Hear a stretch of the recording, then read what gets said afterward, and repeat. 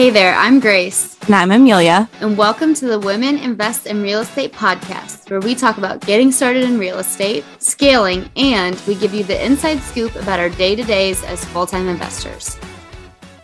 If you're an investor, you should absolutely have insurance. Steadily is a fast and affordable landlord insurance provider. From short-term rental insurance to tenant insurance to umbrella insurance, Steadily has everything you need for coverage in one spot. Their website makes it super easy to get a free quote in minutes. Check out the link in our show notes to get a quote from Steadily today. Hey everybody, welcome back to the WIIRE podcast. Today, Grace and I are going to be talking about the different types of property classes, and we're going to specifically be talking about neighborhoods. You could talk about properties themselves or tenants, but for this situation, we're just talking about neighborhoods. Yeah, so if you've ever heard somebody saying like, oh, I invest in B-class properties, blah, blah, blah, blah, blah, and you've thought to yourself, what the heck does that mean? We're going to go through all of that today, and we're also going to talk about what we like to invest in. And one other thing I want to point out is this is not something that is like Googleable. This is a very subjective sliding scale definition. There's not something that you can like go look up. What is this classified as? It's more of a way for investors to communicate with each other of what a neighborhood is like. So I feel like that's a good definition, Amelia. Yeah, I agree. I think it's subjective too. Like some people might think a C-class neighborhood is a B-class neighborhood. So you just have to keep that in mind. But these are just kind of general rules of thumb. So the 4 types of classes we're going to talk about are A, B, C, and D. So Grace, why don't you kick us off with A-class neighborhoods? Before I do A-class, I want to loop back around to the thing that you said about tenants and properties is sometimes you can have like an A-class property with a C-class tenant and maybe it's a B-class building. And it's basically a way, again, to just rate the different things because 3 things that make up an investment property are the tenant, the property, and the location. But like you already mentioned, Amelia, we're going to talk specifically about the location. So A-class properties, you're going to automatically think of like the downtown, new construction, really nice areas with maybe luxury finishes, or your suburban, really high-end homes that have people who are really high income earners or maybe live above their means. And that is going to be what your A-class area is. What else you want to add to that? I would just say like with A-class neighborhoods, there's lots of things to do. There's bike trails, there's amenities that are drawing people to the area, which in turn makes these areas very high appreciation, but also very expensive. Mm-hmm. So therefore, probably low cash flow. So not necessarily the best place to invest if your goal is cash flow. Yes. And that's another thing we got to talk about too is if eventually you're going to ask yourself, well, what area do I want to invest in? And again, Amelia and I say this all the time, you're going to get annoyed, but it's literally what is your why and what are you looking for? Because all of these properties, I want you to picture like a scale in your head. And on one end is appreciation and on the other end is cash flow. And an A-class property is going to be all the way on the left-hand end where it's all appreciation, very little cash flow. And as we move through the different classes, it's going to move further down that line to all cash flow. And we're going to talk more about that. But if you think about it, it makes sense. Because, of course, the nicest area of town is going to be the most expensive. So you're not going to make any money while you're renting it or owning it. However, it's going to grow. It's going to become even nicer. And then if you ever exit or sell the property, you're going to make your money there on appreciation. Grace, do you own any properties in A-class neighborhoods? Heck no, I cannot afford. I'm a cash flow investor, so I can't really afford to just hold on to something for the appreciation. I actually looked at a really crappy house that's like kind of in an A-class area, but they priced it like an A-class area, and I would had to have just paid on it for a few years until I either developed it or remodeled it or whatever. So it piqued my interest, but I did not end up pursuing an offer. What about you?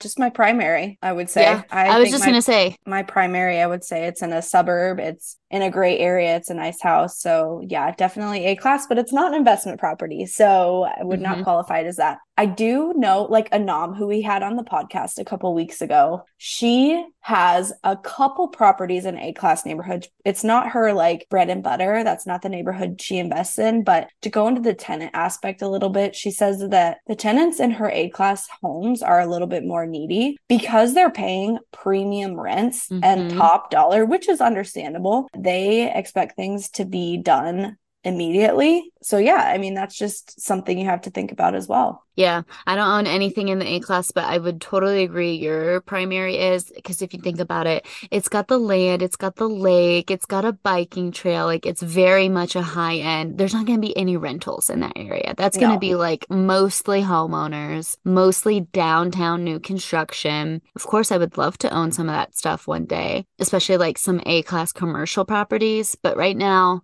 it ain't in the budget.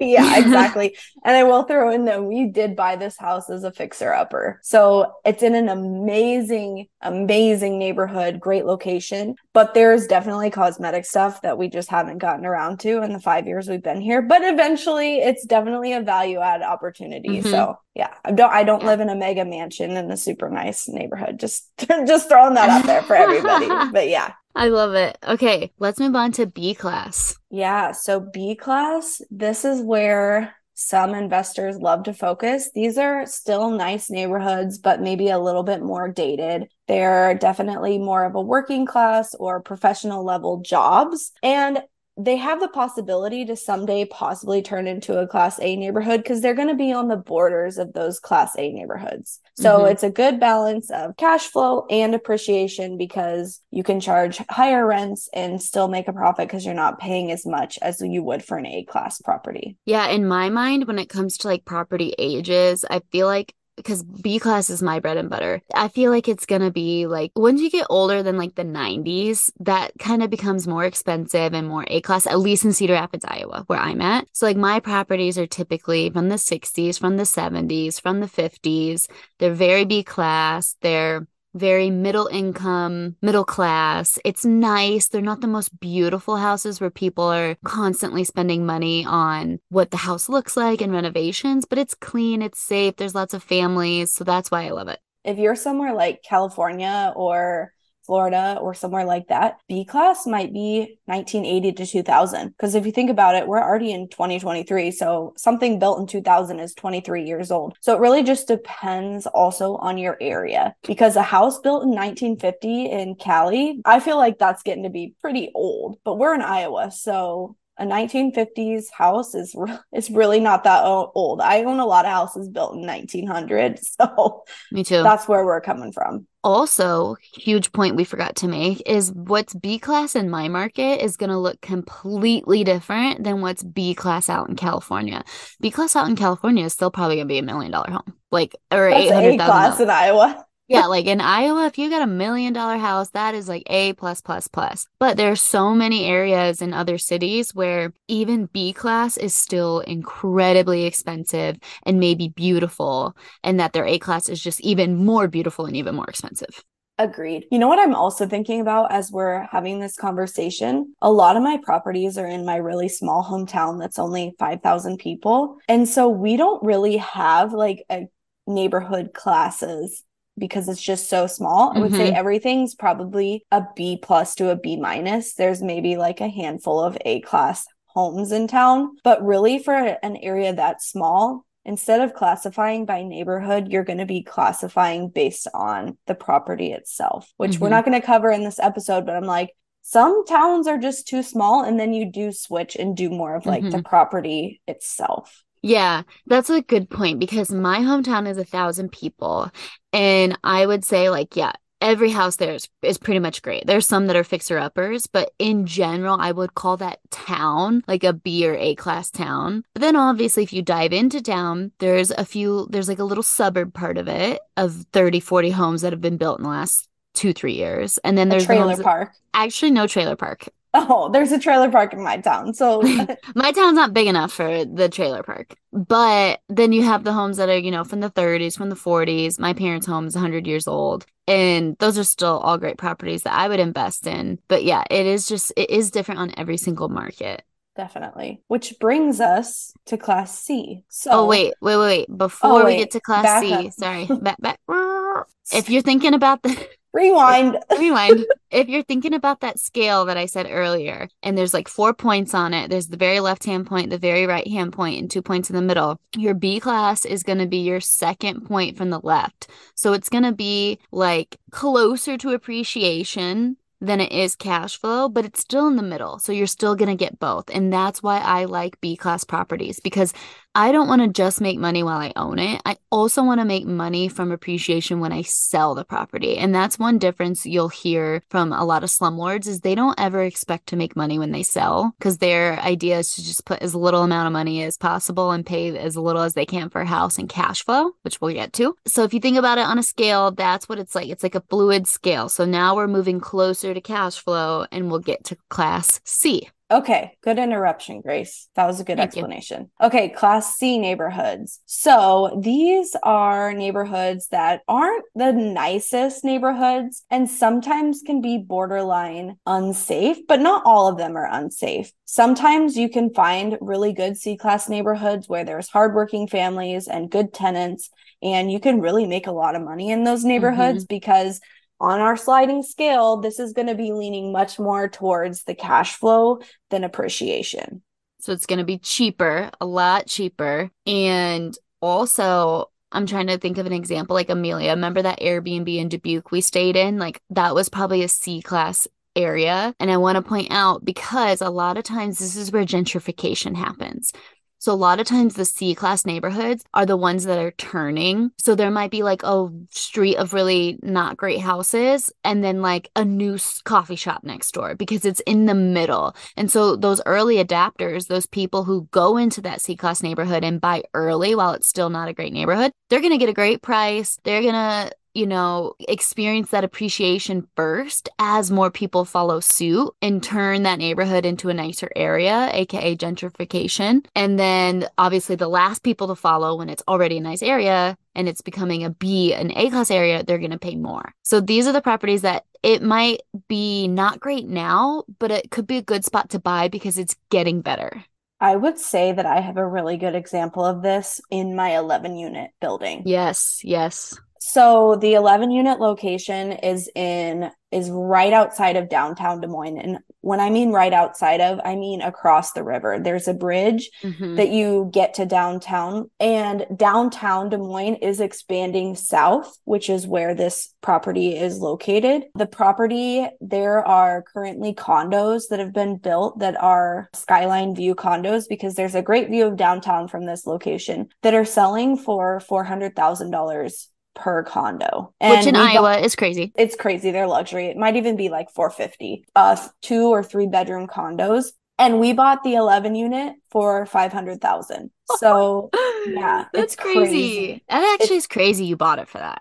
I know there's a 30 unit apartment building across the street that was horrible before. Tons of homeless, tons of prostitution, drug dealing, things like that going on. But someone just bought it, completely boarded off everything, and is going to do a total renovation of all of those apartments. So that's going to add so much value Yeah, to to that yours neighborhood. There and was to yours. also, and to mine, and there was also a really terrible bar that like shootings were happening at. And they've closed that bar down 2 years ago, like shortly after I bought it. And it's just been sitting vacant, but they're going to bulldoze it and put in more condos there as well. So this is like the perfect gentrification location. And I can't wait to sell it someday for like over $1 million. Yeah, you bought at such a perfect time. But again, let's talk about like that risk. You bought in like a risky area where there was still, like you said, a lot of homelessness, a lot of trash, a lot of just like not clean and safe stuff Riff raff. happening. A lot of funny business. And then, but also within 2 years, you're literally seeing the construction happen. And that is adding value to your portfolio without you doing a god darn thing. I know, I love it so much. It is such a great location. So yeah, think about those areas. You might not immediately make a lot of money off of them, and it might be kind of testy there, touch and go, but it's worth it in the end if you know it's going to be gentrified. Again, if you know, because there's a ton of C-class neighborhoods that are always going to be C-class neighborhoods, or maybe they're even going to turn into a worse neighborhood. So that we're only talking about like if you identify that area. And a lot of times I hear people say when the hipsters move in, that's when it's starting to be gentrified. And back to the Dubuque example, the reason I was going to say it is because it was a really cute, classy, renovated brick townhouse, a row of really nice brick townhouses that were Airbnbs. But across the street was like really crappy areas and like lots of liquor stores in a row. And I feel like a lot of times, a lot of liquor stores in a row is a sign of like a C or D class area. Yeah, Grace actually made the joke when we checked in. She's like, man, this kind of seems like a D or C class neighborhood. And you know how we can tell is if there's a liquor store within sight. And we looked out Look the out the window, and window. on the corner, there was a liquor store. I was like, yep. So it was so funny, though. But yeah, You that's had to be there. definitely, yeah, you had to be there. Okay, so then one last thing on that scale again. So just to reiterate, this is gonna be the cheaper houses. You're gonna cash flow pretty well because they are cheaper. And it's gonna be mostly rentals too. Maybe not mostly, but a lot more rentals than probably homeowners. And there's not gonna be a ton of appreciation. There'll be a little bit, there'll be more if you hit that gentrification spot, but this is really more of cash flow area. Yeah. Okay. Are we ready for D class? Yes. Well, Okay. also, I just want to say I only have one C-class property. It's a rent to own. And I actually did not think it was going to be a gentrified area. I just bought it because I knew with rent to own, I'd never have to go to the property. So I was cool with it. But now I'm realizing this, if I keep holding on to this property, this might be a really great area in about 5 to 10 years. So still a long ways down the line, but could be. Do you have an AC class Just besides the other 11 than, unit? no, No. I Yeah. don't. Cool. Okay. You want to take D class? Yes. So D class area, this is going to be the worst area. This is going to be probably mostly rentals, really tough tenants to deal with, probably not somewhere you want to be out and about at night. And this is going to be very, very little appreciation. And D class can also be it can pull you in sometimes as a new investor when you see like maybe a small multifamily or even a single family that rents well above the 1% or 2% rule. And it can be really enticing, but what you don't realize is because of the clientele of these areas, these are really hard to manage properties. Tenants really are rough on the properties. A lot of them probably don't have as steady as of employment, and it just can be a lot more headache. So I do not ever invest in D class. I'm not saying you can't do whatever is going to work for your strategy because there are many investors who make D class their niche and are very good at it. I just don't personally. Yeah, there are some slumlords or just investors who get rich off of D class properties. But here's what I don't understand about that. Between every tenant turn, from what I've heard, the unit's completely trashed. They got it. Yeah. So you But have to gut it also, and redo it. And I'm like, well, how did you make any money then? okay, but also sometimes these investors just like slap stuff together and can still get decent rent because there's always going to be like a bottom out for what you can charge for rent, especially if you're going to waive a lot of the restrictions that other investors put on. Like you're not going to care about credit or background or any of that. People are still going to pay you a decent amount and they're going to live in the crap hole and not complain. Hopefully they'll pay rent.